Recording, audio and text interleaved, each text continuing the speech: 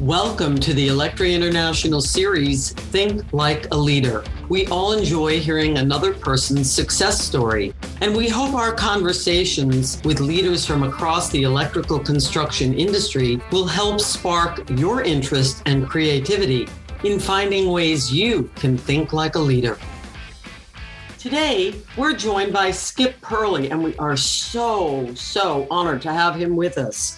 Skip is CEO of Thomson Electric Company. He's actually been with Thomson since 1976, so he has quite a long tenure with that company. Skip, thank you so much for agreeing to join us and to be part of this series for the electrical construction industry. Thanks, Carolyn. It's truly a pleasure to be here. As you know, I've been very involved in NECA and Electri for a long time, and I think what we're doing here is incredible. And I really enjoyed watching the leaders in the same series speak earlier, and looking forward to helping anybody that I can. Thomson describes itself as a premier electrical contractor and a technology integration company. When you think about what it would take to lead your company successfully, did you start with a specific strategy and approach, or did it evolve over time from when you were named CEO in the mid-1990s going forward from that? Yeah, that's a great question. And yeah, it definitely evolved over time. I would say when I started, we were a pretty traditional electrical contractor. I was fortunate enough to work for Mr. Thomson at the time. And he had a belief that he was a business person in the business of electrical contracting, as opposed to a lot of our peers think of themselves as electricians that just want to have their own company rather than work for somebody else. And I think that mindset is different. And so he, from the very beginning, pushed things like business development and marketing and how do we improve processes, and continually pushed hard to drive our company forward. And that was the environment that I really grew up in. Then I don't know, late 90s, early 2000s, as the technology really started to enter into our business, we really started to see the need to bring more and more technology into our company, both in the services that we offer to our clients, as well as using it in the way we do business. When you describe Thomson in the materials that you have to promote the company, you talk about using advanced technology and innovative solutions to help your clients. Can you give us an example of when a solution that you offered worked well, and maybe an example of when it didn't? Oh, great question. I think early on, many of you are probably familiar with Gateway Computers. Gateway actually was founded here in our hometown, and we were their electrical contractor throughout their entire life. And as a startup company, they really had very little knowledge about building or electrical systems and what they really needed. And it was a real opportunity for us to go in and lay out a plan for them to make sure that their facility was up and running all the time. And at that time, that was UPS systems and generators and power factor correction and power conditioning. Harmonics were a big thing at that time, if you remember. And the client was very concerned about spending, and they didn't want to spend extra money, but they were always very willing to spend on equipment that helped them be more successful. And so I think we built a niche with them that allowed us to stay with that company through its entire period of success. So I think that was a great example. I think somewhat of a negative example, and it really isn't. It isn't work that we did, but it's work that we didn't do. because sometimes I think we as electrical contractors can get hung up on the fact that we think of ourselves as electrical contractors, and in the world, there's a belief amongst many of our customers of what an electrical contractor does. And so we had a company, heavy manufacturing company that we literally had been doing work for 70, 80 years. And their CFO, I don't know, reading magazines, whatever, decided that they needed to relight their plant. And reading magazine articles, they didn't even think that that was electrical contractors' work. That was the lighting people that kind of traveled around the country. And so they reached out, and before you know it, this company that we had a strong relationship with was doing a lighting retrofit job, and we were not involved in it. And it was a big lesson to us. Shame on us for not building a relationship in that case with the CFO. We only had relationships with the plant people, and telling them what we could do for them. So sometimes it's not always the technology, but it's the approach with a client. And it seems like more and more higher level employees are getting involved in these decision-making things. And in the CFO and C-suite offices, we can't just rely on the facilities manager to bring our message to a client, even those that we have a great relationship with. Do you consider yourself to be an innovator? And are there certain skill sets that a leader needs to have in order to be an innovative leader? Yeah, I would say I do consider myself an innovator, and I think most of the people here in our company would agree with that. And sometimes I drive them crazy because of that. And I sometimes get confused or accused of sort of chasing the next squirrel around the block. And but I think a few things that are really key to that. One is really paying attention to what's going on in the world, even beyond construction. For me, that's been a lot of why I got so involved in NECA and Electri, to just continue to learn. But it's not all just there. One of the stories that I talked a lot about a few years back, I don't know, say 5 to 10 years ago, really was talking to our people about customer expectations and how Amazon really drove our customer expectations. Because you placed an order for something, immediately you get confirmation, you get follow-up emails, the product is on its way, you'll have it by noon tomorrow, here's how you can track it. And that was the expectation that our customers were beginning to expect from us. And more typical in construction, we weren't communicating nearly that specific with our clients. When they asked us, when are the light fixtures going to be there? Oh, well, they've been ordered for 6 weeks. They said about 8 weeks, so maybe another 4 weeks, or that kind of conversation. And it's frustrating to our clients. So you have to drive that by paying attention to what other people are expecting from other parts of their day, so to speak. How do you as a leader keep your company on a straight path? You must have a path that you follow, because you know that doing it that way is not as good as doing it that way. So how do you keep to that straight path and at the same time be open to doing new things, new ways as a business model for your firm? Are they in conflict or not? Yeah, sometimes they are. And for us, and I think this would work generally for most electrical contractors. We have a really strong leadership team. In our case, it's 4 people, and we are very different personalities, very different backgrounds, very different in sort of what drives us personally.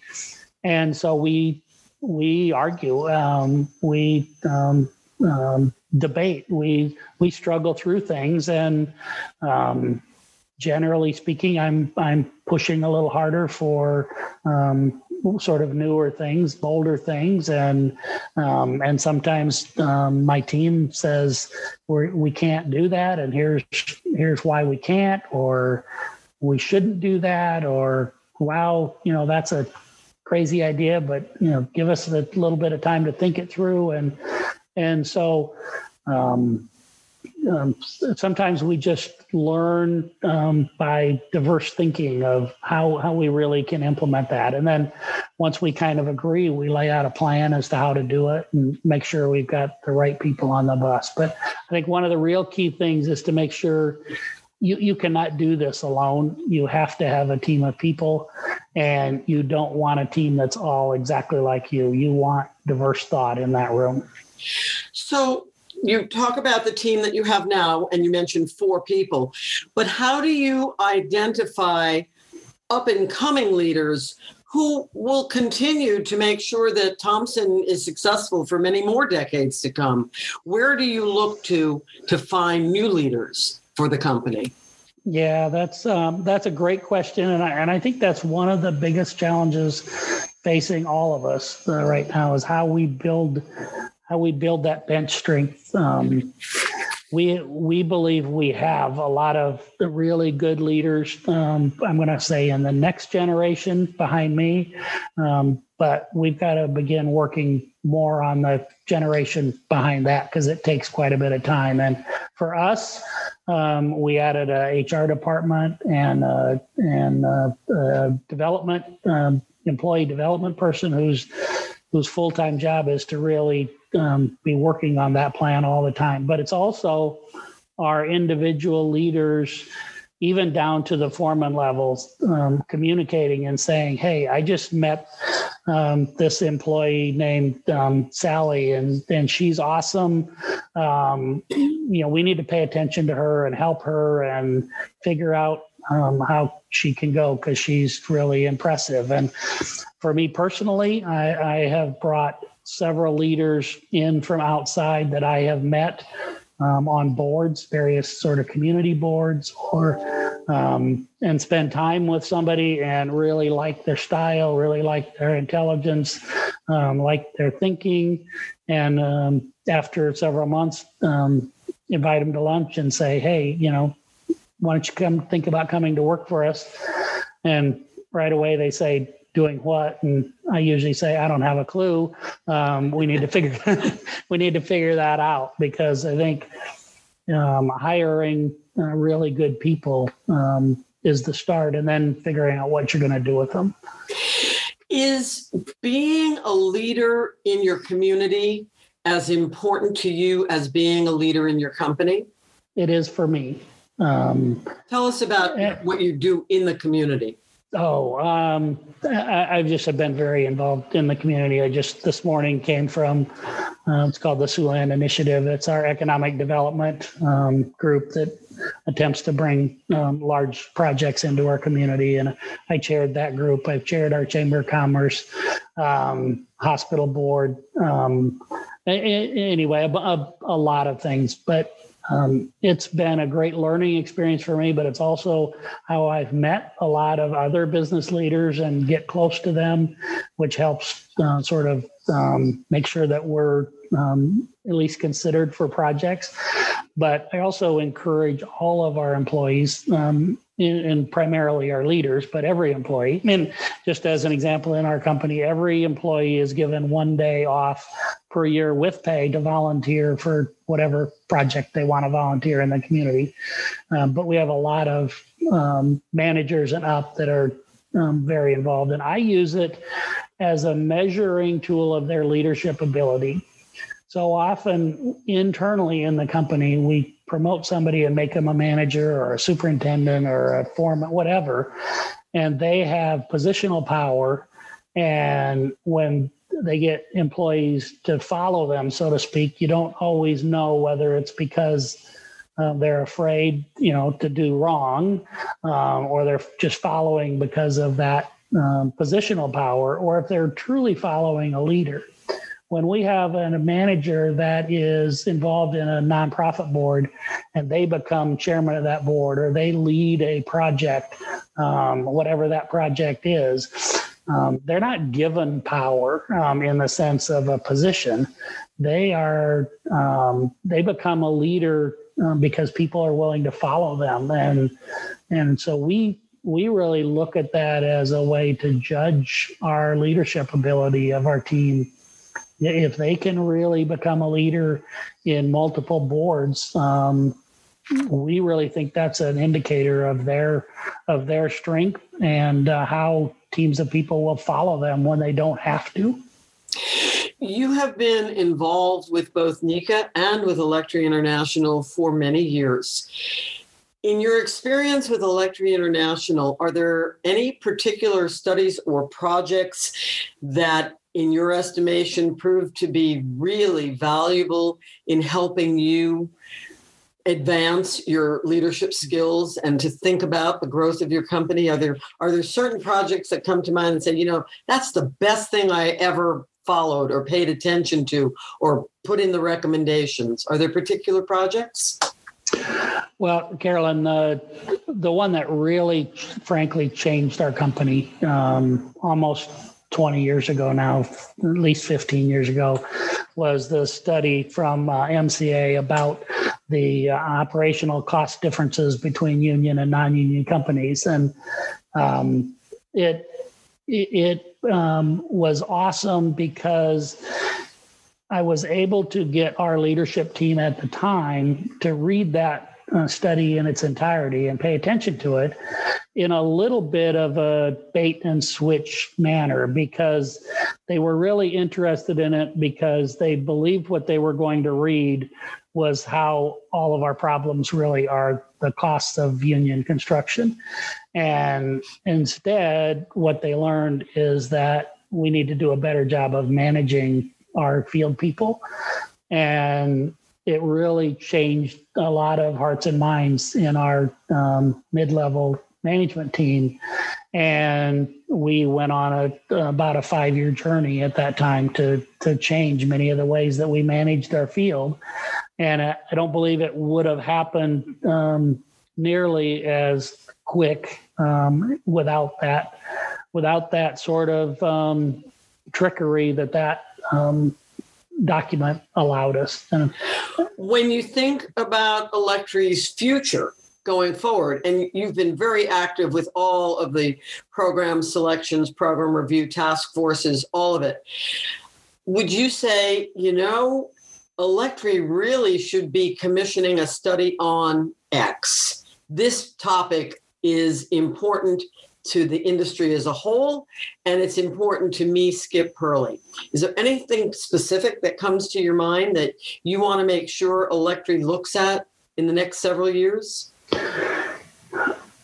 I'm not sure that I can come up with one right off the top of my head, Carolyn. I'm really happy with where the program review committee is going and the whole foundation is going lately. I think we've reached a good balance between offering studies that sort of help all of our contractors immediately or very quickly, as well as studies that are kind of far out there. And I'm sure many of our contractors say, I don't even know why we're doing that. That's kind of far out, but if it's not us, who's going to do it? And so I think if I have a suggestion, it's that we continue to make sure as leaders in Electri, we push that sort of those boundaries and are pushing our people to learn more about what's that next thing coming that's 5 or 10 years down the road, even though none of us sort of are going to read that and start doing that kind of work tomorrow. But if we don't pay attention to that, we won't be prepared when it really gets here. I think we really missed, our industry as electrical contractors. I think we've missed the mark on some of those new things that non-construction people came in and dominated. And I fear things today, right now. I think we're seeing that threat in POE lighting. Can you give us some examples? Well, where POE lighting is being done in buildings by It's not even non-union electrical contractors. It's not electrical contractors, because in many of our states, it's not licensed work. It's security companies can bid and sometimes be successful in doing that kind of work. And I think sometimes our companies and even our people don't want to invest in the learning and what it takes, even marketing, to go after that kind of work, and just assume it will keep coming to us because lights are done by electrical contractors. And I don't think that's automatically a given. What is the best advice that you have ever received about being a leader? I think I'll bring up two things. One, when I was really, seems like a long time ago, I was about 30 years old, and I had just taken on some kind of a role, probably service manager in our company. And I got a call from a pretty prominent developer in our area, wanted to go to lunch. And for me, it was like, oh my God, this is like really cool. And went to lunch with him, and all he really wanted to talk about was me. And I didn't know this guy from a hill of beans, but he basically said, you're an upcoming leader in this community. You need to get involved and sort of step up and make sure that our community is doing very good things, and don't just sit back and let it happen. You need to be at that table. And I took that very seriously, and have tried to do the same thing with others. And the other one that really hit home with me was I was having dinner with a friend that's a CEO of a large insurance company here, and we were talking about roles, and he had said that he had been given the job of CFO or CEO about 20-ish years before we were having dinner, but he never really became CEO until about 6 to 8 years prior to when we were having dinner. And that really took me a while to really figure out what he was saying. And I look back at my own career, and I think the same thing happened to me. I think we said earlier that I became CEO of this company in the mid-90s, but I would say I really didn't start acting like a CEO until somewhere around 2010, maybe. And what I mean by that is really stepping away from the day-to-day fray and really working on the company and what do we want this company to be out 5-10 years from now, and working on ownership and transition and development of future leaders. And that's when I felt like I truly became a CEO rather than a manager. Is there a specific piece of advice that you would offer to our audience of what it takes to think like a leader, not to act like a leader, but to think like a leader? Is there something that you've learned that you want to share with them about, boy, this has really helped me to be able to power through when I never thought I would get through to X? I really summarize it by just saying, get involved and pay attention. Get involved in your community, pay attention to what's going on.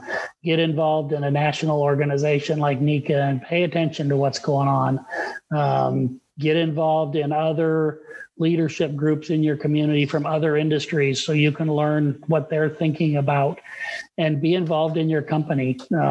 Management by walking around is really key. I spend a lot of time of my day just walking around talking to our employees and just listening to what's on their mind. And that's how I believe that I'm able to sort of step above the individual problems and the day-to-day frustrations and say, here's an area that we need to improve on, and here's how we can do that. Well, Skip, thank you so much for your time this morning. It's very, very clear that not only are you a leader in your company, but that you also really take to heart your leadership in terms of helping other electrical construction professionals be the best leaders that they can be, and definitely to helping your community in so many different ways. So we thank you, and we hope our audience will enjoy the conversation as much as I have. Bye-bye for now. Thanks, Carolyn. Bye. Thank you for joining us for today's Think Like a Leader conversation. You can access every interview in this series on our website, electri.org, or you can subscribe on your favorite podcast app. This is a remarkable look inside the electrical construction industry, and it's yours for the listening.